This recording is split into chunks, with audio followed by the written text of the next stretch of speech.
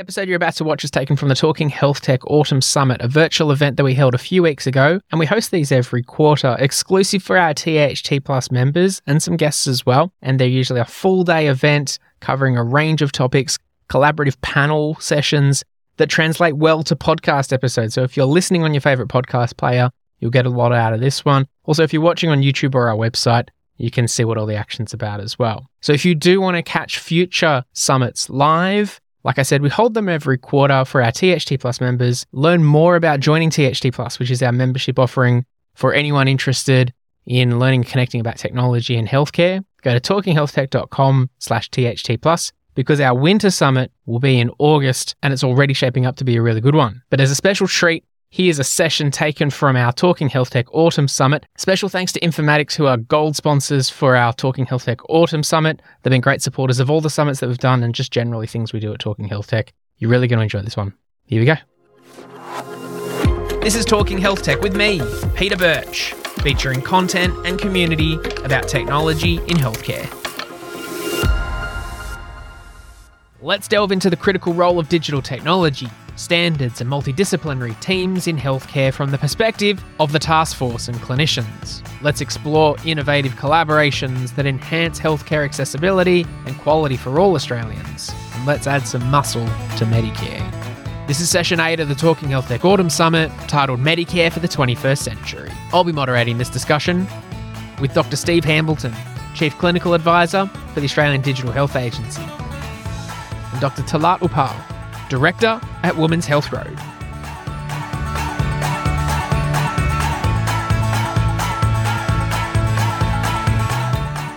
Between now and the end of June, we're conducting the 2024 Talking Health Tech Audience Survey. This helps us prioritise content, hone in key messages, and refine the show to make it even better. We also want to understand who the biggest cohorts of our audience are. So I'd love for you to take 5 or 10 minutes to have your say and complete the survey. Everyone who completes it goes in the draw to win a share of $1,000 worth of THT Plus membership credits to put towards a membership for yourself as an individual or to help get the word out about your company. The link to complete the survey is in the show notes of this episode, or just go to talkinghealthtech.com/survey. We've got some excitement in the chat about this topic coming up. We can see Paul. I know he likes this kind of stuff too, so it's great to have Dr. Talat Uppal and Dr. Steve Hambleton here with us.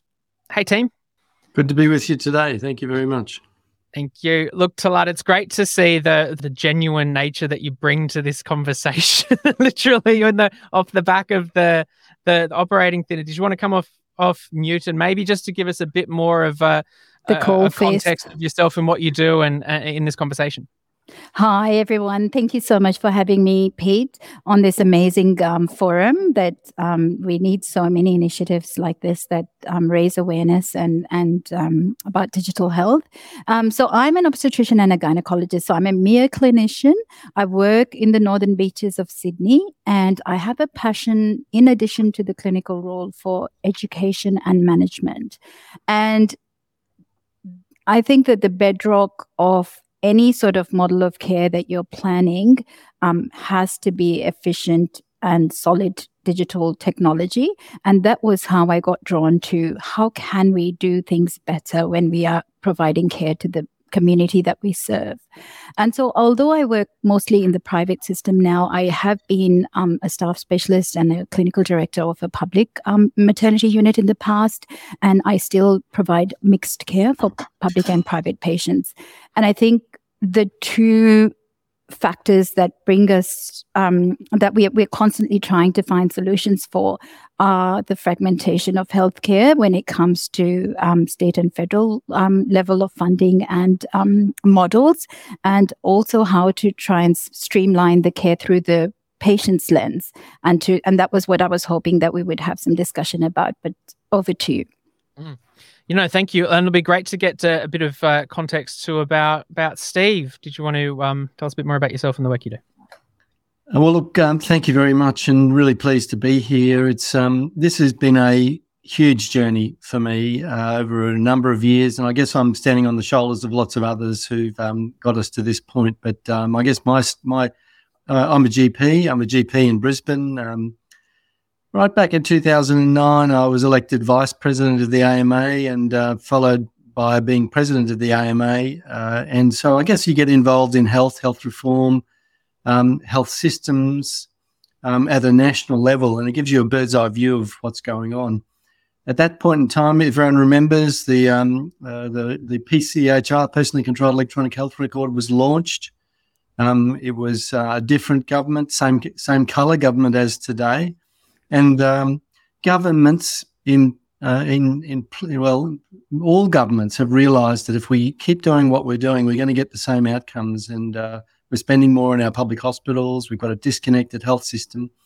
And we had the start of the journey with NETA and the PCHR. I was asked to do a review of the PCHR when the new government came in, and that was the Royal Review. So I was fortunate to be on the Royal Review to make some recommendations about the future.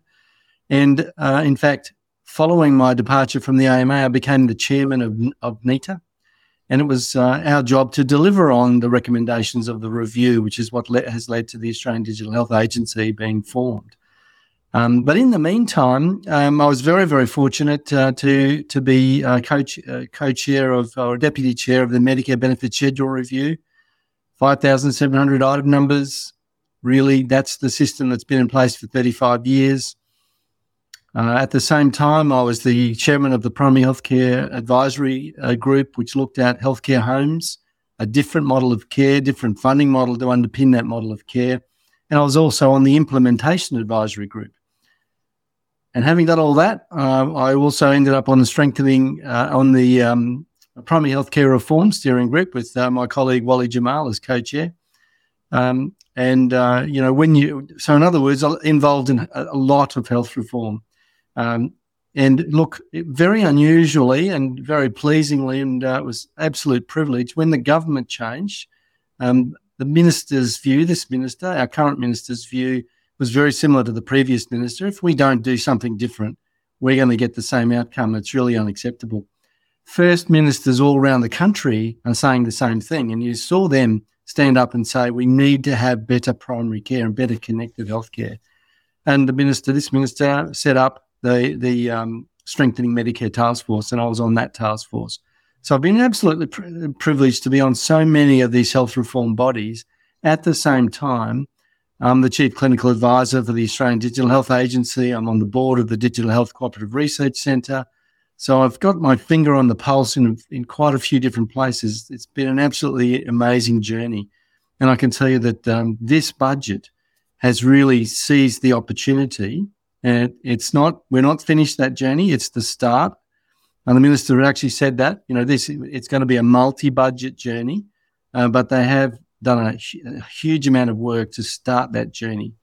The college and the AMA, of which I was part of, have all said, you've got to help us today. General practice primary care is in real trouble. The budget's delivered a huge investment, but it's also laid the foundations for a different mixed and blended funding model, and also, put a stake in the sand and said, we are going digital. We are going to fund the Digital Health Agency as an ongoing body. It's the first government that's actually said that, which basically means we are serious, and the people we work with, the industry now is saying, well, it's here to stay. We need to engage. We need to deliver one health system connected by data. We need to make sure that clinicians and consumers are informed at the point of care so we can make the best decisions. Really, really, really good opportunity. What better place to be but in digital health? So let's get on that bus. It's left the station. Yeah. Make sure we get to the destination. Look, Steve, there's the level of excitement about that is it's kind of like, well, what do we do with that? Because you think, and you've seen it much more than I, and I can see Bernie, in the chat too, and many others been around for know the potential that exists here. But like you say, that it looks like the government and the budget is seizing this opportunity. And I encourage attendees to seize this opportunity, given that we've got Steve here live to put those questions and comments in the chat, because we can really start to unpack this as an interesting conversation. But I think it's what I love too is in this conversation now, we've got you, Talat, here, very much, you said at the start too, you bring that, make sure that everything we're doing here around reform, or whether it's teams, it's all for the patient side. I know that's important to you, Steve, too. But for Talat, literally just come off the back of doing surgery, and that's very much your thing. Talk to me a bit more about that. These things that we're doing around building teams and ensuring the funding is there from a patient side. Why do you raise that as such an important thing? Thanks, Peter. So basically, Peter, I have set up a model of multidisciplinary care for women, and as a generalist gynecologist, I've always had a passion for community care and for had a strategic role with GP education. So when I was setting up my model, I felt, look, there is no MDT that is complete without the lens of a general practitioner specialist. Of course, we value very much our nursing colleagues, our allied health, our physiotherapists, pharmacists. Everyone has something so critical to bring to the journey. And I think that having worked at the core face in an MDT, I can't speak, I couldn't, I think that era of us working alone in one room, seeing 40 patients all by ourselves is very much over. The future of health is collaboration, but it has not come without its pain points. And one of the main issues that I faced when I was setting up this model was the electronic medical record, or the practice software, because honestly, I felt so many times like I was trying to make a Rubik's Cube, and then I would almost get it right, and then I'd be like, there's some missing pieces in this Rubik's Cube, because at the end of the day, I'm still not getting all of the Santa's wish list ticked. And they're excellent models if you want to remain in GP practice. They're servicing, people are possibly a bit less interested in cloud systems, and so they seem to work reasonably well. And there are also other options for non-GP specialists that seem to tick our boxes in terms of billing and in terms of all the other bits that we are hoping would be available. But I'm still struggling to find something that would meet all of our needs. And that has been one of my issues, where I'm really, really happy to see the amazing enthusiasm from software companies to actually look at what the clinicians who actually deliver MDT care, what our problems are. And because we also were hoping for some sort of a patient portal or a patient engagement tool. Again, I keep coming back to that because I think unless in Australia we start thinking through the lens of the community we serve, we will continue to compartmentalize our care. And because we still have that philosophy of, okay, now she's being discharged from hospital, she's somebody else's headache. Not that it's deliberate. Clinicians are very, very well intentioned, but there's only a finite health dollar, and everyone is under that strain that, the resources are quite stretched. So there is that culture that, we constantly keep compartmentalizing women or the patients that we care for. So one reflection was that I think we need standards for interoperability, but also standards about practice software being available, and some things being, requirements to say, look, does it actually meet the needs of GPs? Our GP morale is at an all-time low. And so I was so happy to see the federal budget to give, some oomph and some recognition to our various primary care providers. And I think that is so important to get behind that and say, look, it's very well to say, set up MDTs and we're quarantining this much money, and it's excellent.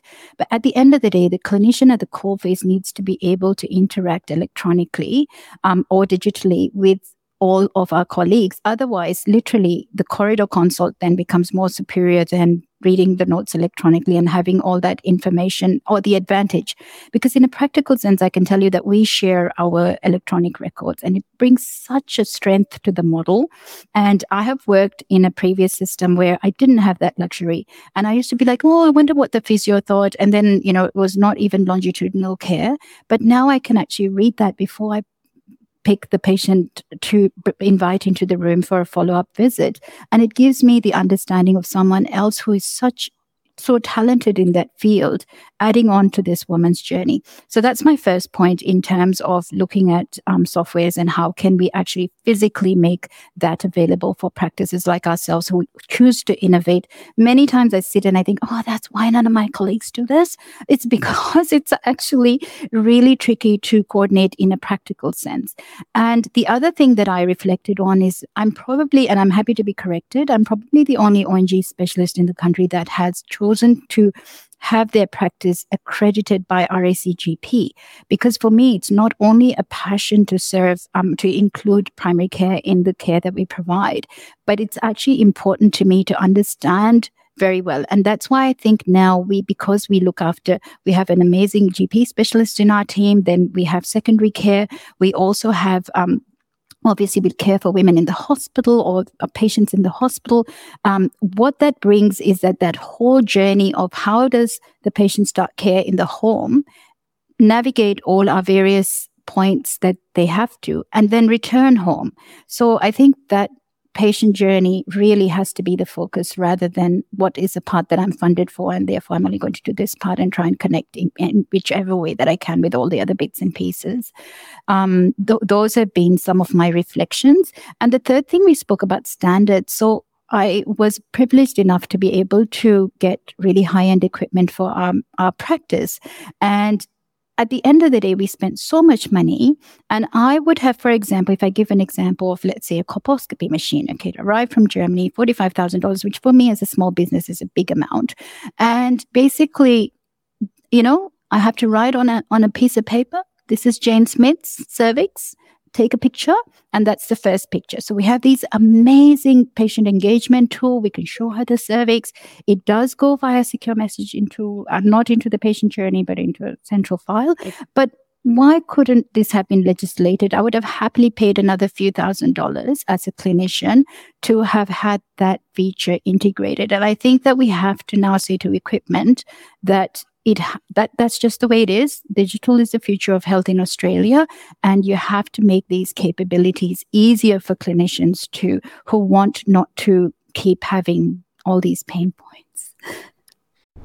The Talking Health Tech podcast has evolved a lot over the years, all based on audience feedback. Now I need your help, yes, you, to shape the future of this show. Between now and the end of June, we're running our biggest campaign to date in order to understand what makes the global healthcare ecosystem tick. Last time we ran our Talking Health Tech audience survey, we learnt 40% of our audience are clinicians, 77% of our audience tune in for professional development and market awareness, 8% of people listen to Talking Health Tech for competitor profiling, and only 2% of people listen to the podcast to fall asleep.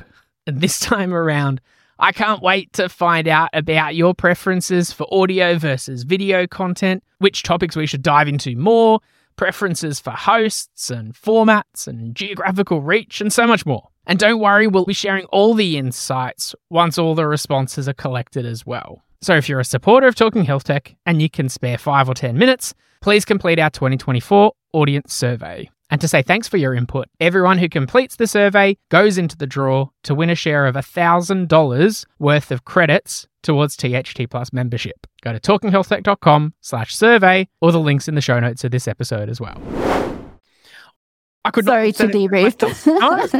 Look, I mean, the support in the chat is all there, and I can expect many others would resonate with you. And I love that, I think you said at some point there that it's important to focus on what's good for the patient as opposed to, what's going to be funded, and I love that. But there are so many, and I'm going to go to Steve for this one. There's so many clinicians and businesses that need to be run, because in the end, to provide the care that the business still needs to be run. And we know in healthcare, often something doesn't get done unless someone gets paid for it. So there's a lot of complexity there. Steve, how do we find this balance between building teams around patients to do these amazing things, but also, bring the funding? Oh, look, that has been the big challenge, and that has been a huge learning curve, I suppose, for how to implement what is really good ideas. We're redesigning the plane while it's flying. And, the point we made to the Minister during the Strengthening Medicare Task Force is actually we're redesigning the plane while it's crashing. So we kind of need to stop it from crashing. We need to start to level out and we need to take off again. And the observation we made in the Primary Healthcare Advisory Group, rolling back a couple of, good ideas ago, and we recommended, healthcare homes and a team care and a different funding model. The model of care is not the problem. In fact, implementation of the way that we went about that was where it stumbled. So we need to think about the way we implement. Even the Strengthening Medicare Task Force, we made the point to the Minister that this needs to be, we need support for practice managers, for change merchants, for clinical leadership to help with change over time. But you made a very, very important point, and that is the way we fund care. And look, Medicare, and we need to strengthen Medicare. Medicare was designed, 40 years ago, nearly 40 years ago, where the problems were different. In most cases, it was an infectious disease. It was a single visit. A single person could manage it. Fee-for-service in that setting is wonderful for specialist services. And in fact, interestingly, obstetrics has always been a team sport. But for a lot of surgical specialties, please take the appendix out. Please send the patient back. Very simple, very straightforward. Fee-for-service, great idea. But now that we've got multiple comorbidities in most patients and the problems we're seeing are chronic and complex, that face-to-face, real-time fee-for-service payment is in conflict with the model of care. And that's the point we made with the Chronic Disease Advisory Group. We need complementary funding systems so that the natural outcome of the funding is the model of care. We can't have the model of care competing with the model for funding.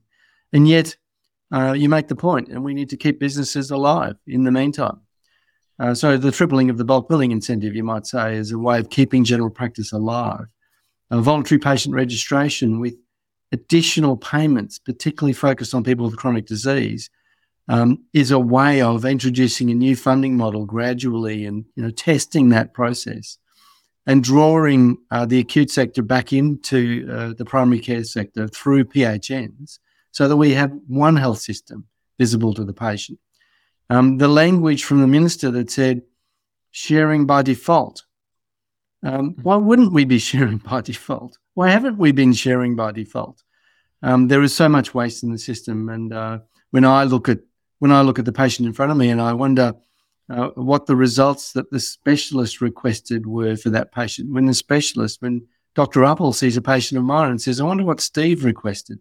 I'd love to know what that blood count was last week. I'd love to know, the antenatal tests that were done. I didn't get a copy directly, but I'd love to be able to have my software presented to me at the right time in my consultation so I don't have to repeat the tests.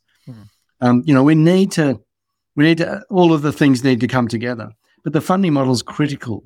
As I say, the natural outcome of the frameworks that we work in needs to push us together as teams, needs to feel like it's one health system, not primary care, acute care, secondary care, not connected. Very interesting observation in the chat earlier. I was chairman of NETA, and NETA's job was individual identifiers, doctor identifiers, location identifiers, which coding system are we going to use? SNOMED CT. Which coding system for medications are we going to use? AMT, which is a subset of SNOMED. Why aren't we using all of those things? Why aren't individual health identifiers universal? Why aren't they? Should be. NETA was all of the health leadership around the country getting in a room saying, yes, we think this is right for Australia.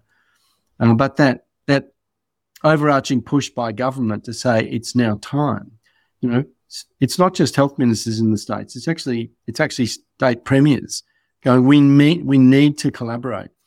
We need to be interoperable. We need to have a common language. If you don't use the language, you need to map to the language. And Dr. Uppal's quite right. We should be able to buy anything inside these parameters. Not outside the parameters. You need to buy stuff that's interoperable. You need to buy stuff that talks to our current systems. Otherwise, you shouldn't be able to buy it. Same goes for state governments, and we need to think about how we connect together by default. We need to use those PHNs and the data that we create as a byproduct of what we do to actually automatically draw us together. So there's huge opportunity. The problems that we're facing are different. We do need to work in teams. We need funding models that support those teams, and we need to be naturally drawn together, not naturally separated. So look, it's not going to be an easy journey, but we've definitely started. Absolutely. I'm looking at the comments coming through on the chat there too. But coming back to, Talat for a second, about how, you raised this importance of I'm sure you did, about co-design and working with those vendors to create some of these solutions. I can see there is a good representation in the chat of like, well, okay, we're sensing this buzz about like there's this excitement, this movement towards the piece. I want to come to change and implementation in a second too, because Steve, you pointed that out as a really important point. But in terms of working with the vendors and the clinicians and all of that, like, is there advice or things that you can say, well, this is where these vendors should be putting that attention and energy and excitement towards, actually building some things that point us in the right direction and keep this momentum going? Any advice you can share there from your side? Look, I think it is about embracing MDT in its true form, beyond just the four walls of the geography of the cottage or the hospital or wherever you might be based in the community. I feel that, that there has to be, and I'm actually, it is palpable. I think that there is a desire for change and the budget actually giving some, I shouldn't call it coins, but towards this, I think has also lifted some momentum or some enthusiasm about this. But definitely not only practice software, but also all the, there's so many tools. It's not for want of the tools. We have wonderful virtual care options. I think the other thing that we really need to consider is cost of everything. So one practical problem, again, I'm sharing things from a clinician coalface point of view, is that if you're practicing MDT, many of the people in our team or in our clinical cohort are actually tenanted doctors. So there is that anxiety around payroll tax as well, that these are people who are true contractors. It's a hub and spoke model. But is someone now going to say, because we're trying to share things to do the best safe thing for the patient and also try to create a cohesive team and move with the times, that is someone now going to feel that their employees are not, from a tax perspective?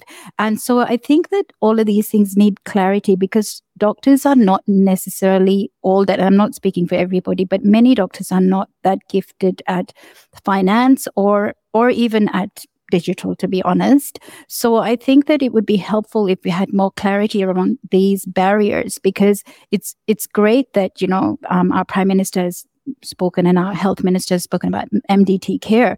But in a practical sense, when you're going to implement it, these are the things that are going to go through your mind, that, how do I make that Rubik's Cube so that there aren't any missing pieces?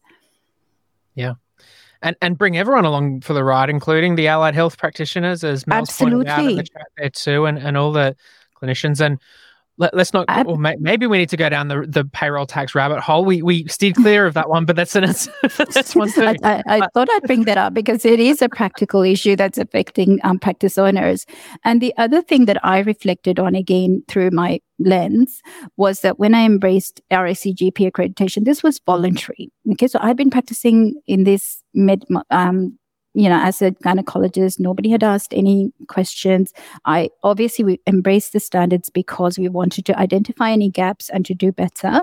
But I felt, wouldn't it have been good if there were some uniform standards for everybody accessing Medicare, as opposed to, when we chose to embrace that journey. So that was another thing that I felt that, look, maybe the GP morale really needs to be recognized and to try and bring things that are more level. And I appreciate that this is just a single example, but that was my reflection. Yeah. And hey, look, I can see in the chat too, Christina, who was in another great panel yesterday that people should go and check out, who's representing over at Western Sydney LHD. And actually to Steve, the question hear all the points been raised about, having the ability to identify patients within, a particular country through identifiers is super important. What it did bring to mind, though, for me is that, here, Steve, I'm going to throw you another meaty one, which is this whole point in Australia is that our healthcare in a state and a federal level is can be quite separate in terms of decision making. We've got the GP and the hospital. So if we're going to talk about multidisciplinary, we've got to touch on this point around the state and federal divide, right? Yes. Look, and we need structurally to drive those two systems together. We need a reason for them to meet in a room to actually understand each other's needs. And I guess we've put a toe in the water with this budget already. The minister's announced, and a lot of the press has been about the tripling of the bulk billing incentive. That's a huge investment for nearly 12 million people in Australia, for people with cards and those under 16. But the voluntary patient registration announcement was also made, and for people with chronic, and the first investment for those with voluntary who are registered to a practice, to more deeply identify which practice that they go to. Well, there's two things. One is that you can get longer telehealth consultations. So if you're a consumer and you're linked to a practice, you're not restricted to a short consultation. You can have a long consultation with your GP. We hope we start moving into video. I chaired the telehealth CUP subcommittee, the MBS task force. And yes, you can do some really good work if you know the patient with the telephone, but you can do a lot more if you've got a video. And it's very simple to create that. We've got solutions, so let's get on with it. So that's very good for the public. But the second thing, which is really, really important, it goes to answering your last question, is that we want to focus on those frequent flyers that turn up in emergency departments, those with chronic and complex disease. People have been to an ED more than 10 times. We want to, and there's $90 million on the table, to actually get those people, connect them with their GP that they're registered to, and get that practice with a block or a blended payment to actually help maximise the health of that person, to keep them out of emergency. So there's a reason now already today for state governments and primary care to get together in a room and say, well, who are these people? Who is their GP? How are we going to keep them out of hospital? How are we going to work together? There's a really, really good product in New South Wales, and I know there's some listeners from New South Wales, where you can connect up the information in primary care with acute care. It's called Lumos. Now, it's not real time, so we've got some challenges. But when you look over your shoulder and you say, where should I invest? Lumos will tell you. And it's very clear that if you have a practice that sees their patients and more comprehensively looks after them, they don't turn up in emergency. We also know from Lumos that if you have an unplanned admission and when you're discharged from hospital, if you actually see your GP or your GP practice within the next 3 or 4 days, there's a significant decrease in your readmission rate. There are two areas, therefore, that can structurally drive the acute sector and the primary care sector together for mutual benefit. This is the sort of thing we need to see more of. Significant investment that will drive those two sectors together. So the patient that thinks it's one health system, because currently they think it's at least 3, maybe 4. And we need to connect up community care, aged care, specialist care, acute care and primary care. It needs to be seamless. And the only way it's going to happen is with a digital support. It's not going to be digital health in, I'm hoping, 5 years. It's just going to be health underpinned by digital. So we've got some great challenges coming, and we want our systems. Look, we've got to redesign the My Health Record. The Minister said that. We need your help, those listening who are the IT people. We need to get together with the Connected Care Council, which is all of the key players, to say, what are we going to do? How does it look? What is the modern way of doing this? What's the role of My Health Record going forward? What about the app? If you haven't got the app, download the app, by the way. Search My Health Gov, get that app, and help us make that better for you and for your customers, your patients. And let's think about what it means to make information available. We need to have a copy of it in My Health Record. Well, sometimes you do, but what else? How else can we move into the 21st century properly? What does the future look like? Please help us get there and make sure we're all on that train together.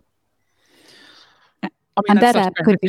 Yeah, please keep going. Yeah. I was just saying that app could be really good. Like even just yesterday, I'm just citing my own day-to-day examples, is like, when you see a pregnant woman with a white card and the vomit from the other child on it and the coffee stains from, on it. I was just thinking like, surely there has to be a better way to communicate between the patient, the hospital, and if they're seeing in the private or in a clinic elsewhere or in a GP practice. And hopefully that app, Steve, I'm hoping that would be the conduit for that. And I think you made the point many times that we need to design the health system around the patient and their carer. Exactly. We kind of forget sometimes that it's activation of the patient and their carer that are significant, very significant in the health journey, and becoming better educated, supporting information available for people. We've got health tests, path tests online to help people interpret their pathology. Absolutely, Steve. Imaging results. They're asking us better questions. And they are, and that has been my anecdotal observation, that when I started, I actually had people ahead of me in the journey say to me, "Oh, no, don't bother with that. They're not going to, you just, and I thought, no, my experience has been very different. Our patients want to know, they want to share, they want to be an active part of their healthcare in general. And it's up to us to create platforms to be able to empower them to be able to do that." Look, team, we're hitting it on a high, and I can see the chat's resonating with it too. I feel like we're going to need a part 2 or a part 3 or a series to this conversation, though, because as Dwayne's pointed out, if we talk about personally controlled information, there's different ways that we can do this. How do we put in the information in the patient's hand? We're just getting started. As Steve said, we're dipping the toe, but I've heard this podcast that says collaboration starts with a conversation. So that's where we're starting with it now. And I appreciate Steve, Talat, coming into this conversation to get the ball rolling, and looking forward to getting that part 2 going at some point. So thank you both. Thank you so much for having us.